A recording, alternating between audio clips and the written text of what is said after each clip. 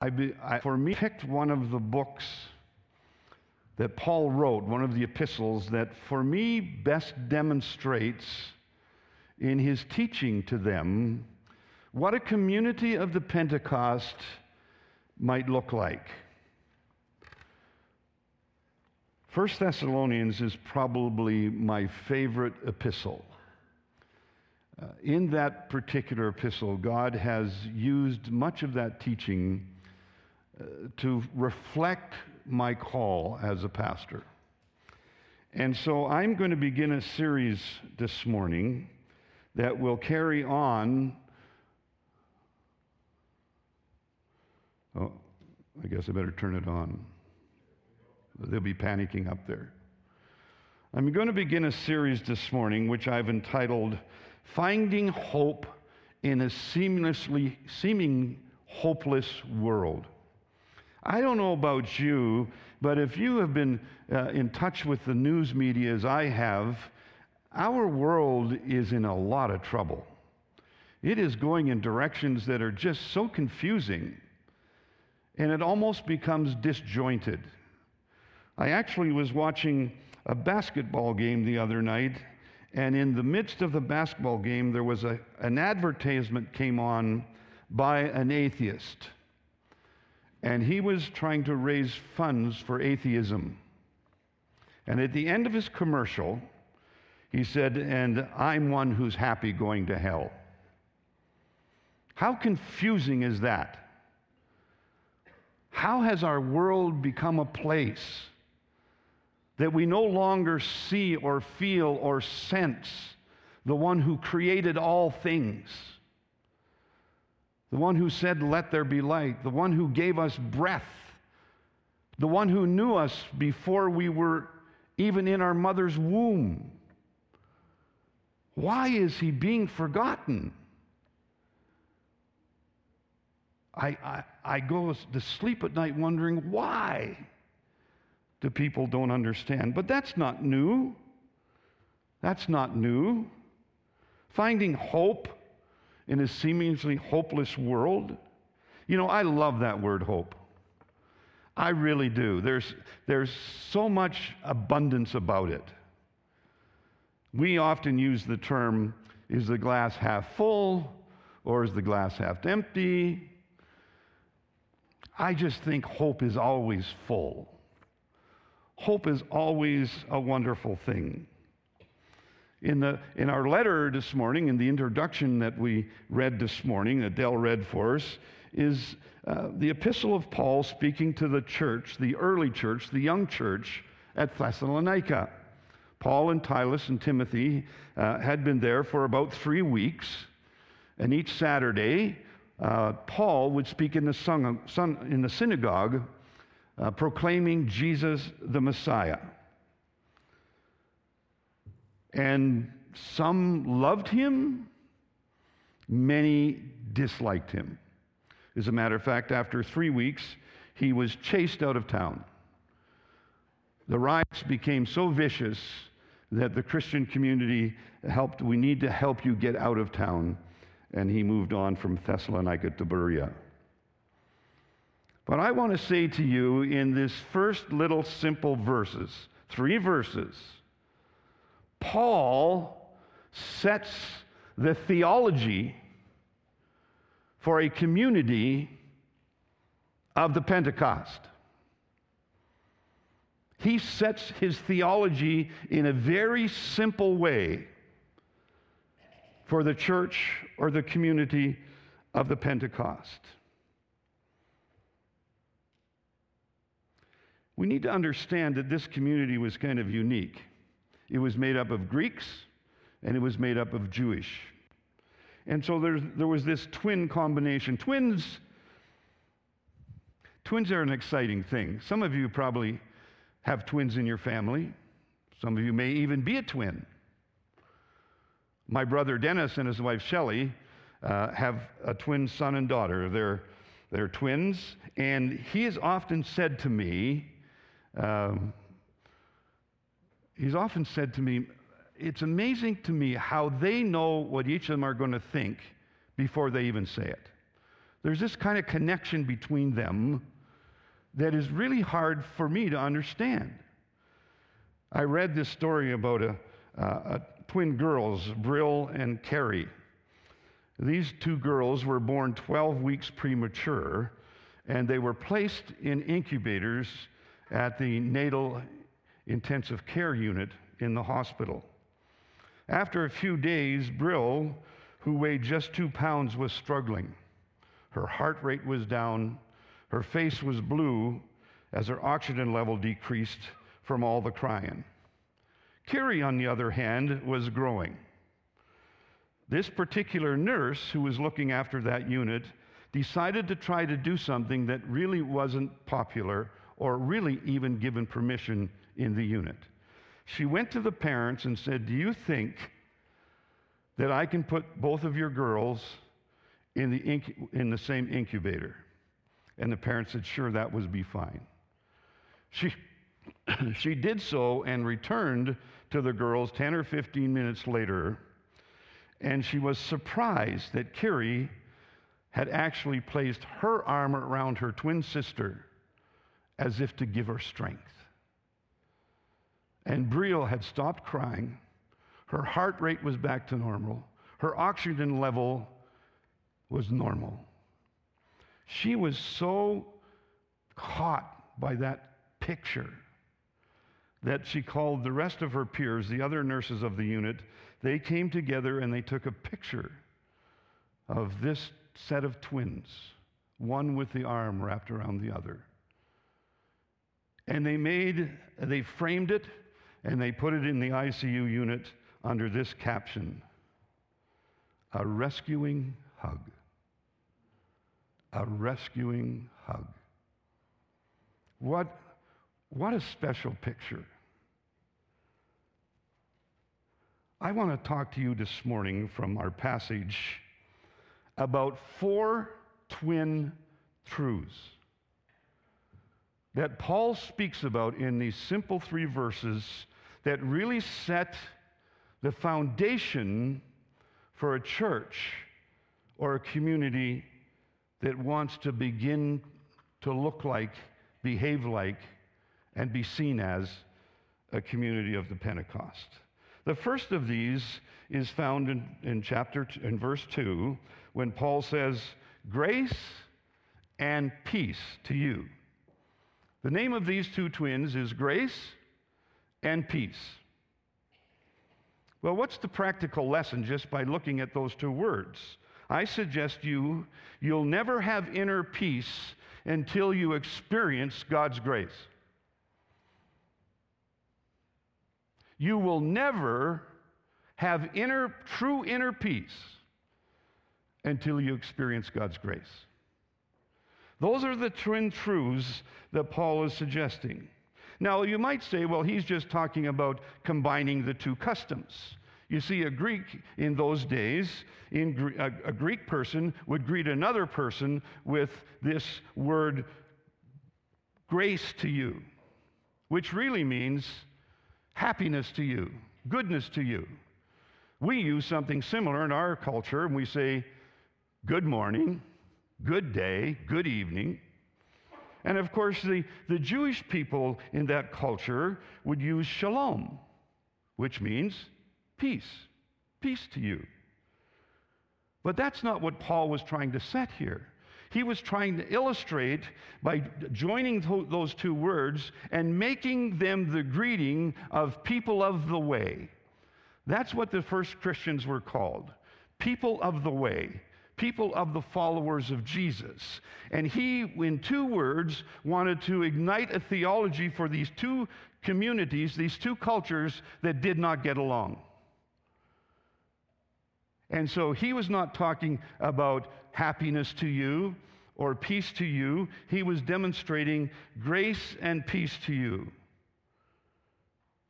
And those 2 words, those twin words, had a tremendous amount of reality to them.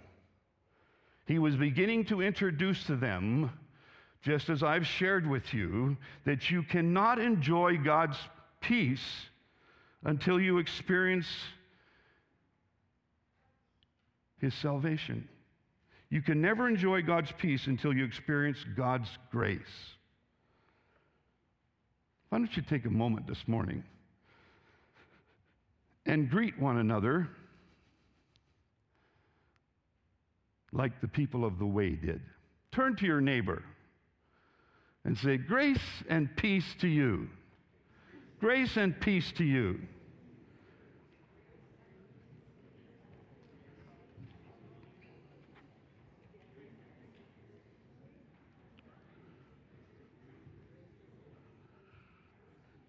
We need to understand in this, any mother who has had twins, or we know of twins, one always must come first and then the second one. I'm not sure if anyone can tell me where they both kind of rushed out of this comfortable womb together. They always came one after the other. Of course, the most famous twins in the Bible are Esau and Jacob. Esau was born first, and Jacob was born second. This is also true of our biblical truths, of our biblical twins. One must always come before the other. Never do you see in Paul writing, giving greetings to the church of Christ in the early days in this fashion: peace and grace to you. It was always grace and peace to you. You must understand grace before you will understand God's peace.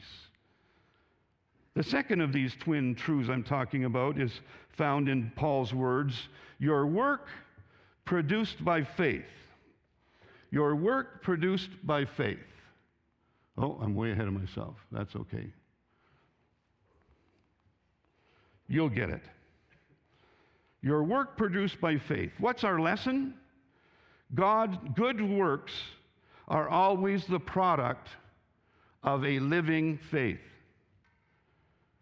Good works are always the product of a living faith. And just like birth twins, one must come first and then the other. There's been a raging debate for generations, even centuries, about how one gets to the heaven, by works or by faith. It's been a debate that continues and always has been around. Sometimes it's a friendly debate, like in our seminaries. Sometimes it's not so friendly. As a matter of fact, Christians have killed other Christians over this very debate about works and faith. The Catholic Church of the day, which had rule over the Roman Empire, got their priorities quite wrong.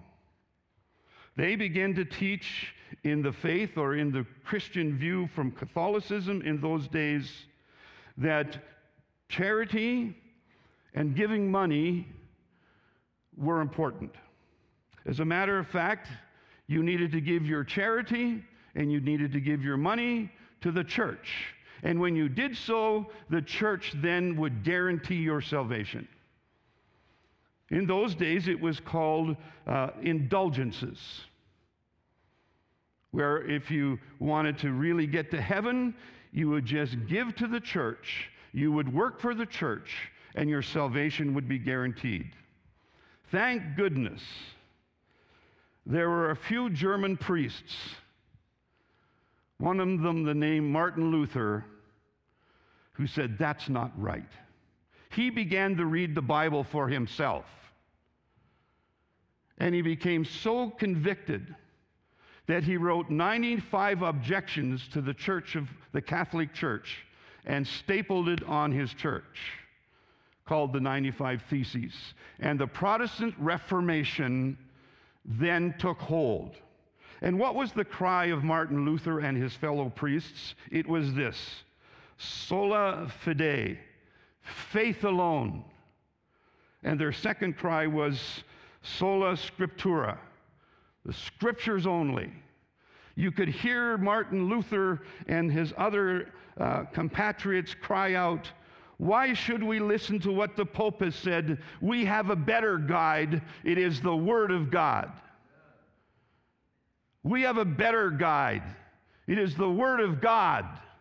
And they began to cry that out, and the Protestant Reformation took hold like a flame as it began to grow across the early ages. But you need to understand the opposite extreme to working for your salvation can also be wrong. It can be often lead a person to say, faith is all that matters. Just believe in Jesus. Go ahead and ignore the hurting people and the disenfranchised around you. Just believe in Jesus. Go ahead and sin. Live your lifestyle. It's okay. Just believe in Jesus. And at the end of the day, Jesus will make everything okay. Paul clearly began to identify that that is a false truth. That is a false truth. Believing alone in Jesus. You see what he was saying to many of these people, sure, you accept the fact that there's God. You accept the fact that there was Jesus. You have that mental intellect to know that, and you agree with it. But that won't save you. Just having knowledge of Jesus, just having knowledge of God is not enough for you to be saved, because your faith must come first, and that faith must result in evidence.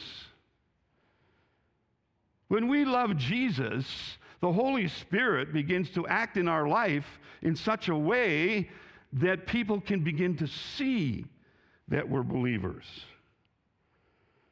James, the brother of Jesus, had a lot to say about that. James, of course, was a half-brother to Jesus. They shared the same mother, but they had different fathers. Excuse me. James' father, of course, was Joseph, and Jesus' father, of course, was God the Father. And James, in his writings in chapter 2, he wrote this to the Jewish people of the day that claimed to believe, but their faith didn't result in works. James wrote the words to correct their faulty attitude. As the whole body without the Spirit of Christ is dead, so faith without works is dead. It's dead as a doornail. It gets you nowhere. It takes you nowhere. James is saying this, and let me paraphrase, because in this day it might sound something like this. James is saying, if you truly know my brother Jesus, you're going to be so busy doing good works that I'm sorry, let me get that again. If you truly know my brother Jesus, you are going to be so busy doing good works that come because of your faith, that it will appear to others that you're trying to earn your salvation. You get it? If you really know my brother, if you really know Jesus, you will begin to do things because you love him, and people around you will actually start to believe maybe you're doing it for your salvation. But you're doing it because of your salvation. Because of God's grace. W.C. Fields was a comedian film star in the 20th century, and he was well known and had a reputation for living a wicked lifestyle. One of his friends visited Fields in the hospital a few weeks before he died, and to the surprise, the friend saw him reading the Bible. And he looked at Fields and he says, "You're reading the Bible?" And Fields responded to him, "Yeah, I'm looking for loopholes. I'm looking for a shortcut. There is no shortcut to salvation. There is only one way to salvation, and that is faith in Jesus Christ. And there is no other. There are no shortcuts we can take. We can read this book as the rest of our lives, and it will never show us a shortcut. It will never show us a shortcut. It is through Jesus and Jesus alone. But just knowing Jesus in your head is not enough. You must know Jesus in your heart. He must become part of your life. And that when he comes part of our life, as Rita so rightly said this morning, he said, I will send you a helper, and that helper will turn you into a person of good works. It will turn you into a person of good works. Faith and works are twin truths, and they can't be separated, and faith must become before works, because you can work and work and work and still go to hell. But if you're working for Jesus, and the Holy Spirit indwells you, people will think, man, these guys are working so hard, surely they're going to get to heaven. But you're doing it for Christ. Third twin. The third twin statement. Your labor prompted by love. These twins' names are love and service, or labor. What's the practical lesson? You can serve without loving, but you cannot serve without loving. You can serve without loving, but you cannot love without serving. Think about it. Let me give you an example. When I pastored a church in Osler, my wife and I had the privilege of pastoring this lovely church in Osler, Saskatchewan. And there was one lady who loved me so much. She was always bring me to the office bread and buns. And she's probably destined to be the head baker in heaven. They were great. And she brought them to me. Why? Because she loved me. So you ask me, Pastor, what's the difference between works and service, works and labor? Well, the buns that she made were a gift to me. But the making of those buns and bread took service, took labor. Pounding out the dough, rolling the dough, putting it in the oven and baking it. Her love for me was laborious. I'd say to you this morning, as another example, you may go to a restaurant right after church this morning. And when you go to that restaurant, a server will take your order and bring your food. Not because she loves you, but because she's being paid. You are helping, she's being paid, so you can serve without loving, but you can't love without serving. You can't love without serving. I want to tell you, love can be hard. Love sometimes is not easy. Love can be painful. But if we say we have love, but aren't willing to serve the Lord, it's just a bunch of mush. You know what mush is? It's this Eskimo young man who said to his fiancée, his girlfriend, he said, I just drove over 50 miles through hail and snow and ice to tell you I love you. His fiancée said, wow, that's a lot of mush. A few of you are getting it. The rest of you, when you lay your head down on the pillow tonight, you'll wake up laughing. But if we try to love people, or we say we love people, and we're not willing to serve the disenfranchised, we're not willing to serve the hurting, we're not willing to serve one another, it's just a bunch of mush. That's not what that's not what Paul was trying to show this church. Think about it and read from Jesus in John chapter 13. Think about this experience.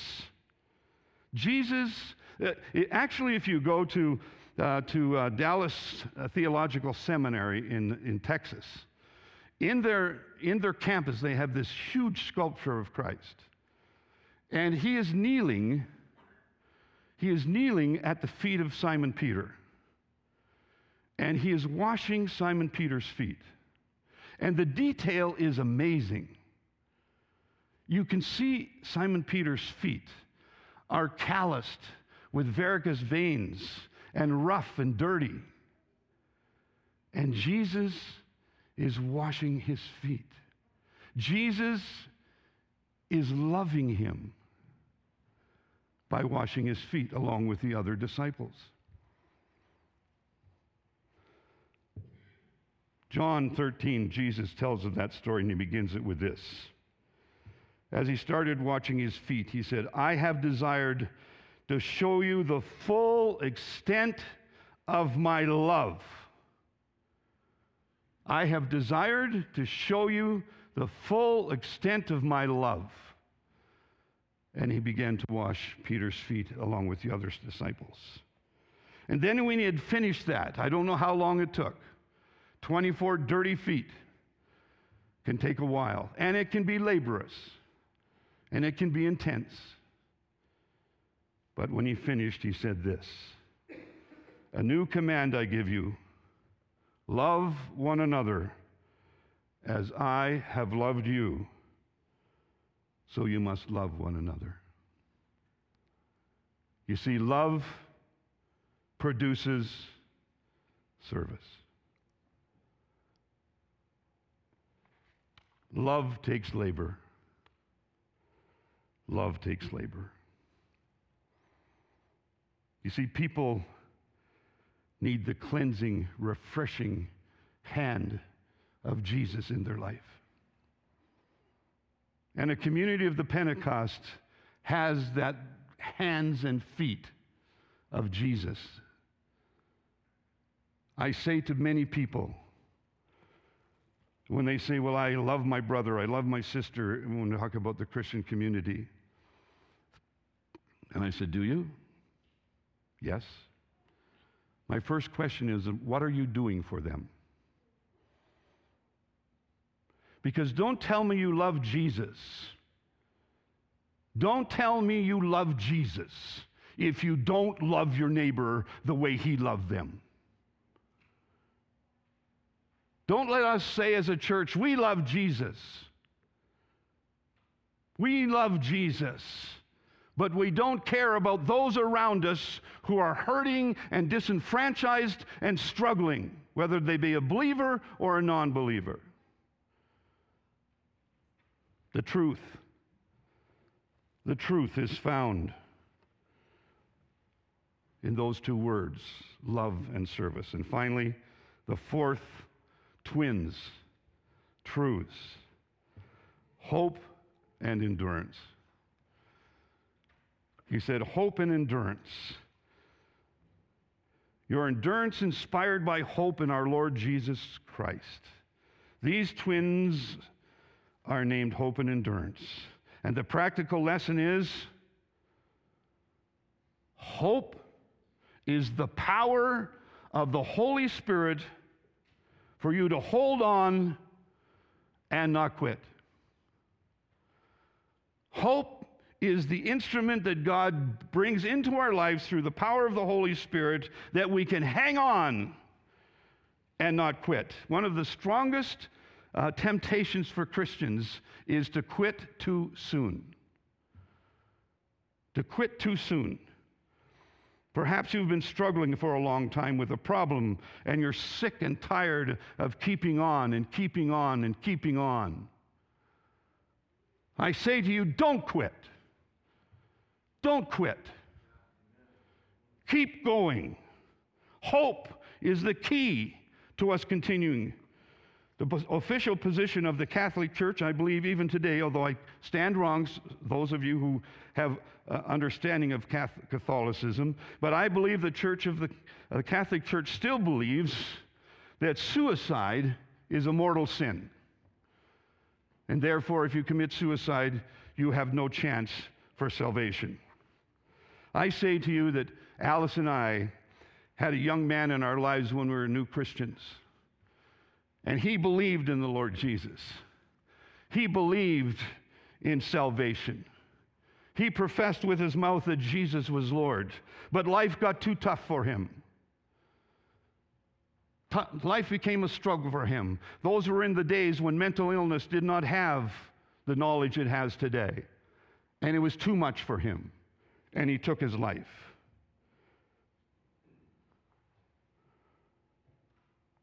He took his life, and I begin to quickly recognize and be reminded that death doesn't end all things, because his family members were left to deal with the grieving and the agony of that death. I tell you, my friends, life often seems like a pain.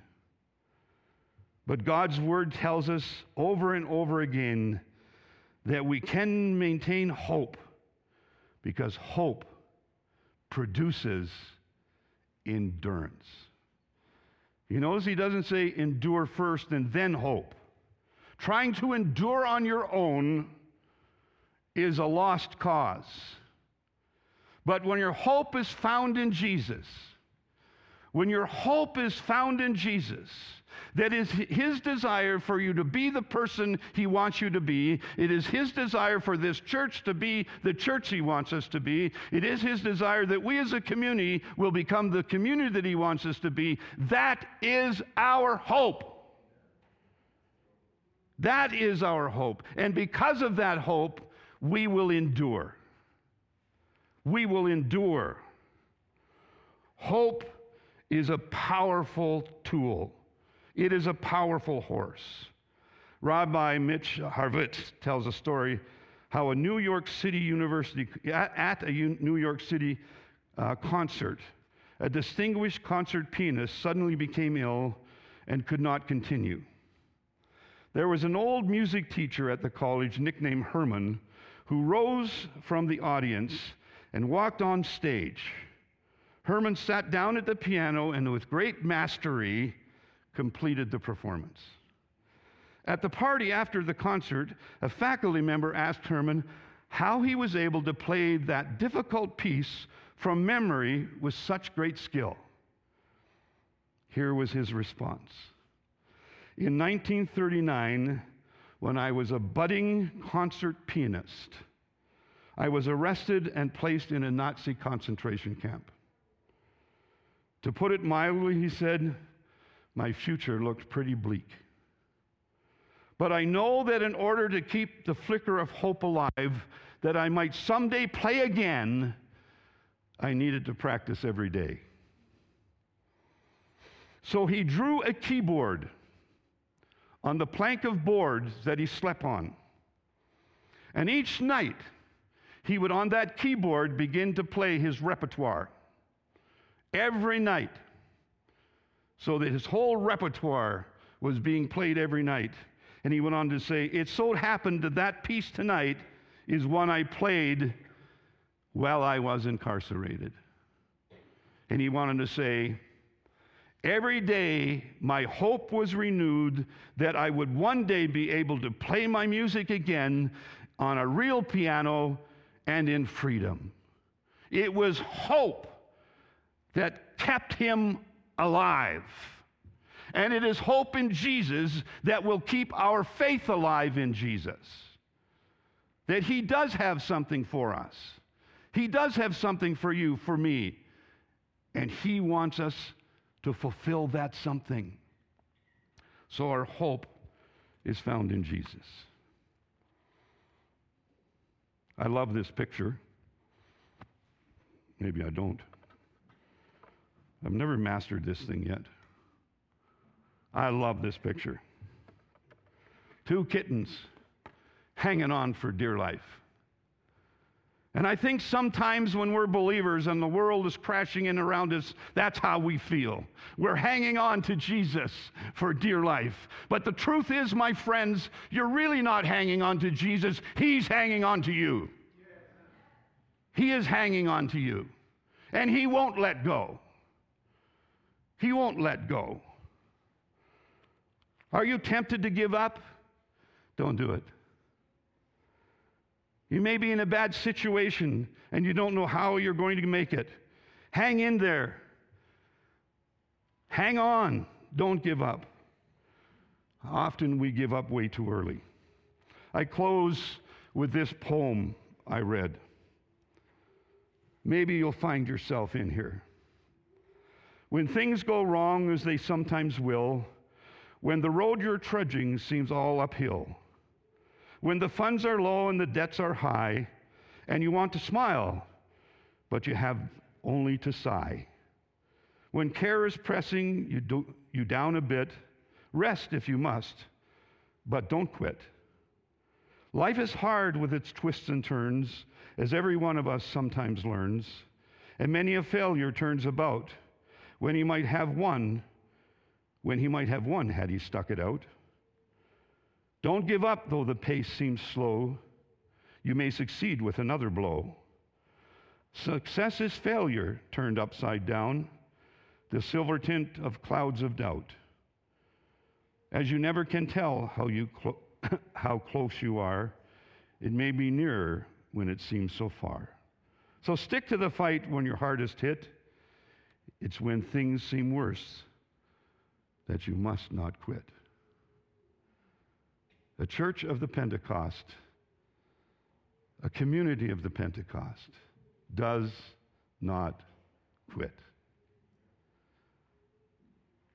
As believers in Christ, let us understand the theological truth as we go through this book. The twin truths, grace and peace, faith and works, love and labor, hope and endurance. You see, that is what Paul is saying is the foundation for the true church. But sometimes we kind of roll them over, and we think the second twin is better than the first, and we miss the mark. Father, thank you for your word. Thank you, Lord Jesus, for your presence. Thank you, Holy Spirit, for your teaching. I pray, Father, that as we move forward in the direction and in the pathway that you have for us as a church, as we seek your will for Ryan and Natalie, if they might become part of our team according to your will, according to your plan, make that unfold, Holy Father, in a wonderful way. And Father, as our staff and as our members of our church, as we begin to set visions for ourselves and dream dreams for ourselves, let us do so according to your will, that you might lead us. And may we study, as we go through this study, learn that hope is the greatest word of our lives. In Jesus' name we pray. Amen.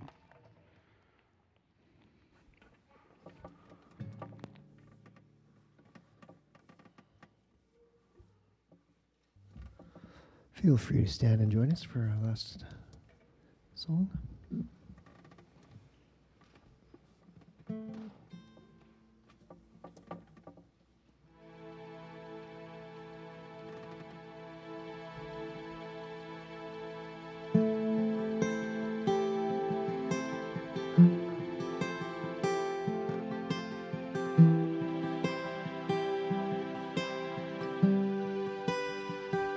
Lost or saved, I'll find the way.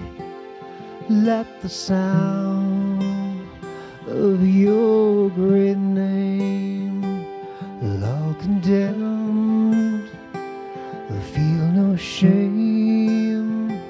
Let the sound of your great name, every fear has no place. Let the sound of your great name, the enemy, he has to leave.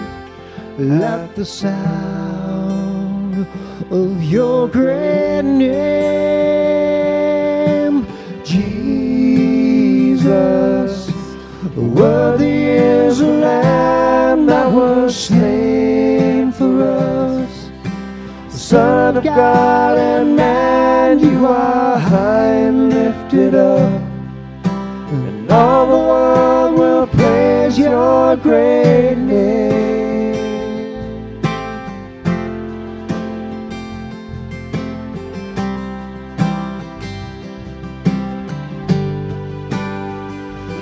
all the weak find their strength.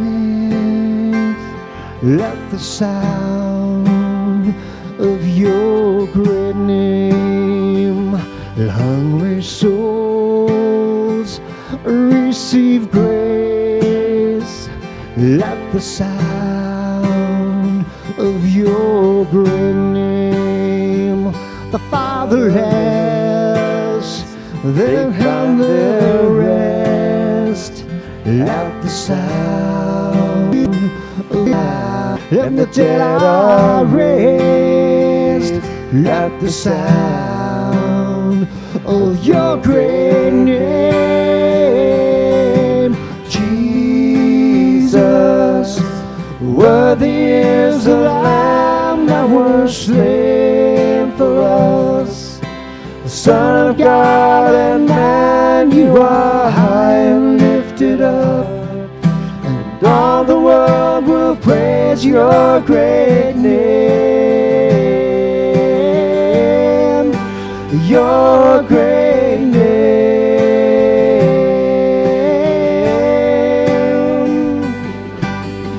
Redeemer, my healer, Lord Almighty, my Savior, defender, you are my King. Redeemer, my healer, Lord Almighty, my Savior, defender, you are my King.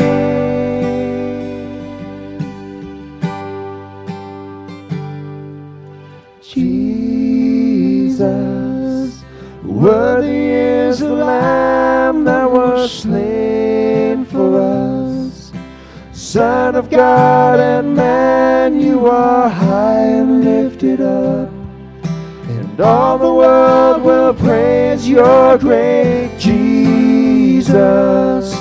Worthy is the Lamb that was slain for us. Son of God and man, you are high and lifted up, and all the world will praise your great name, your great name, your great name.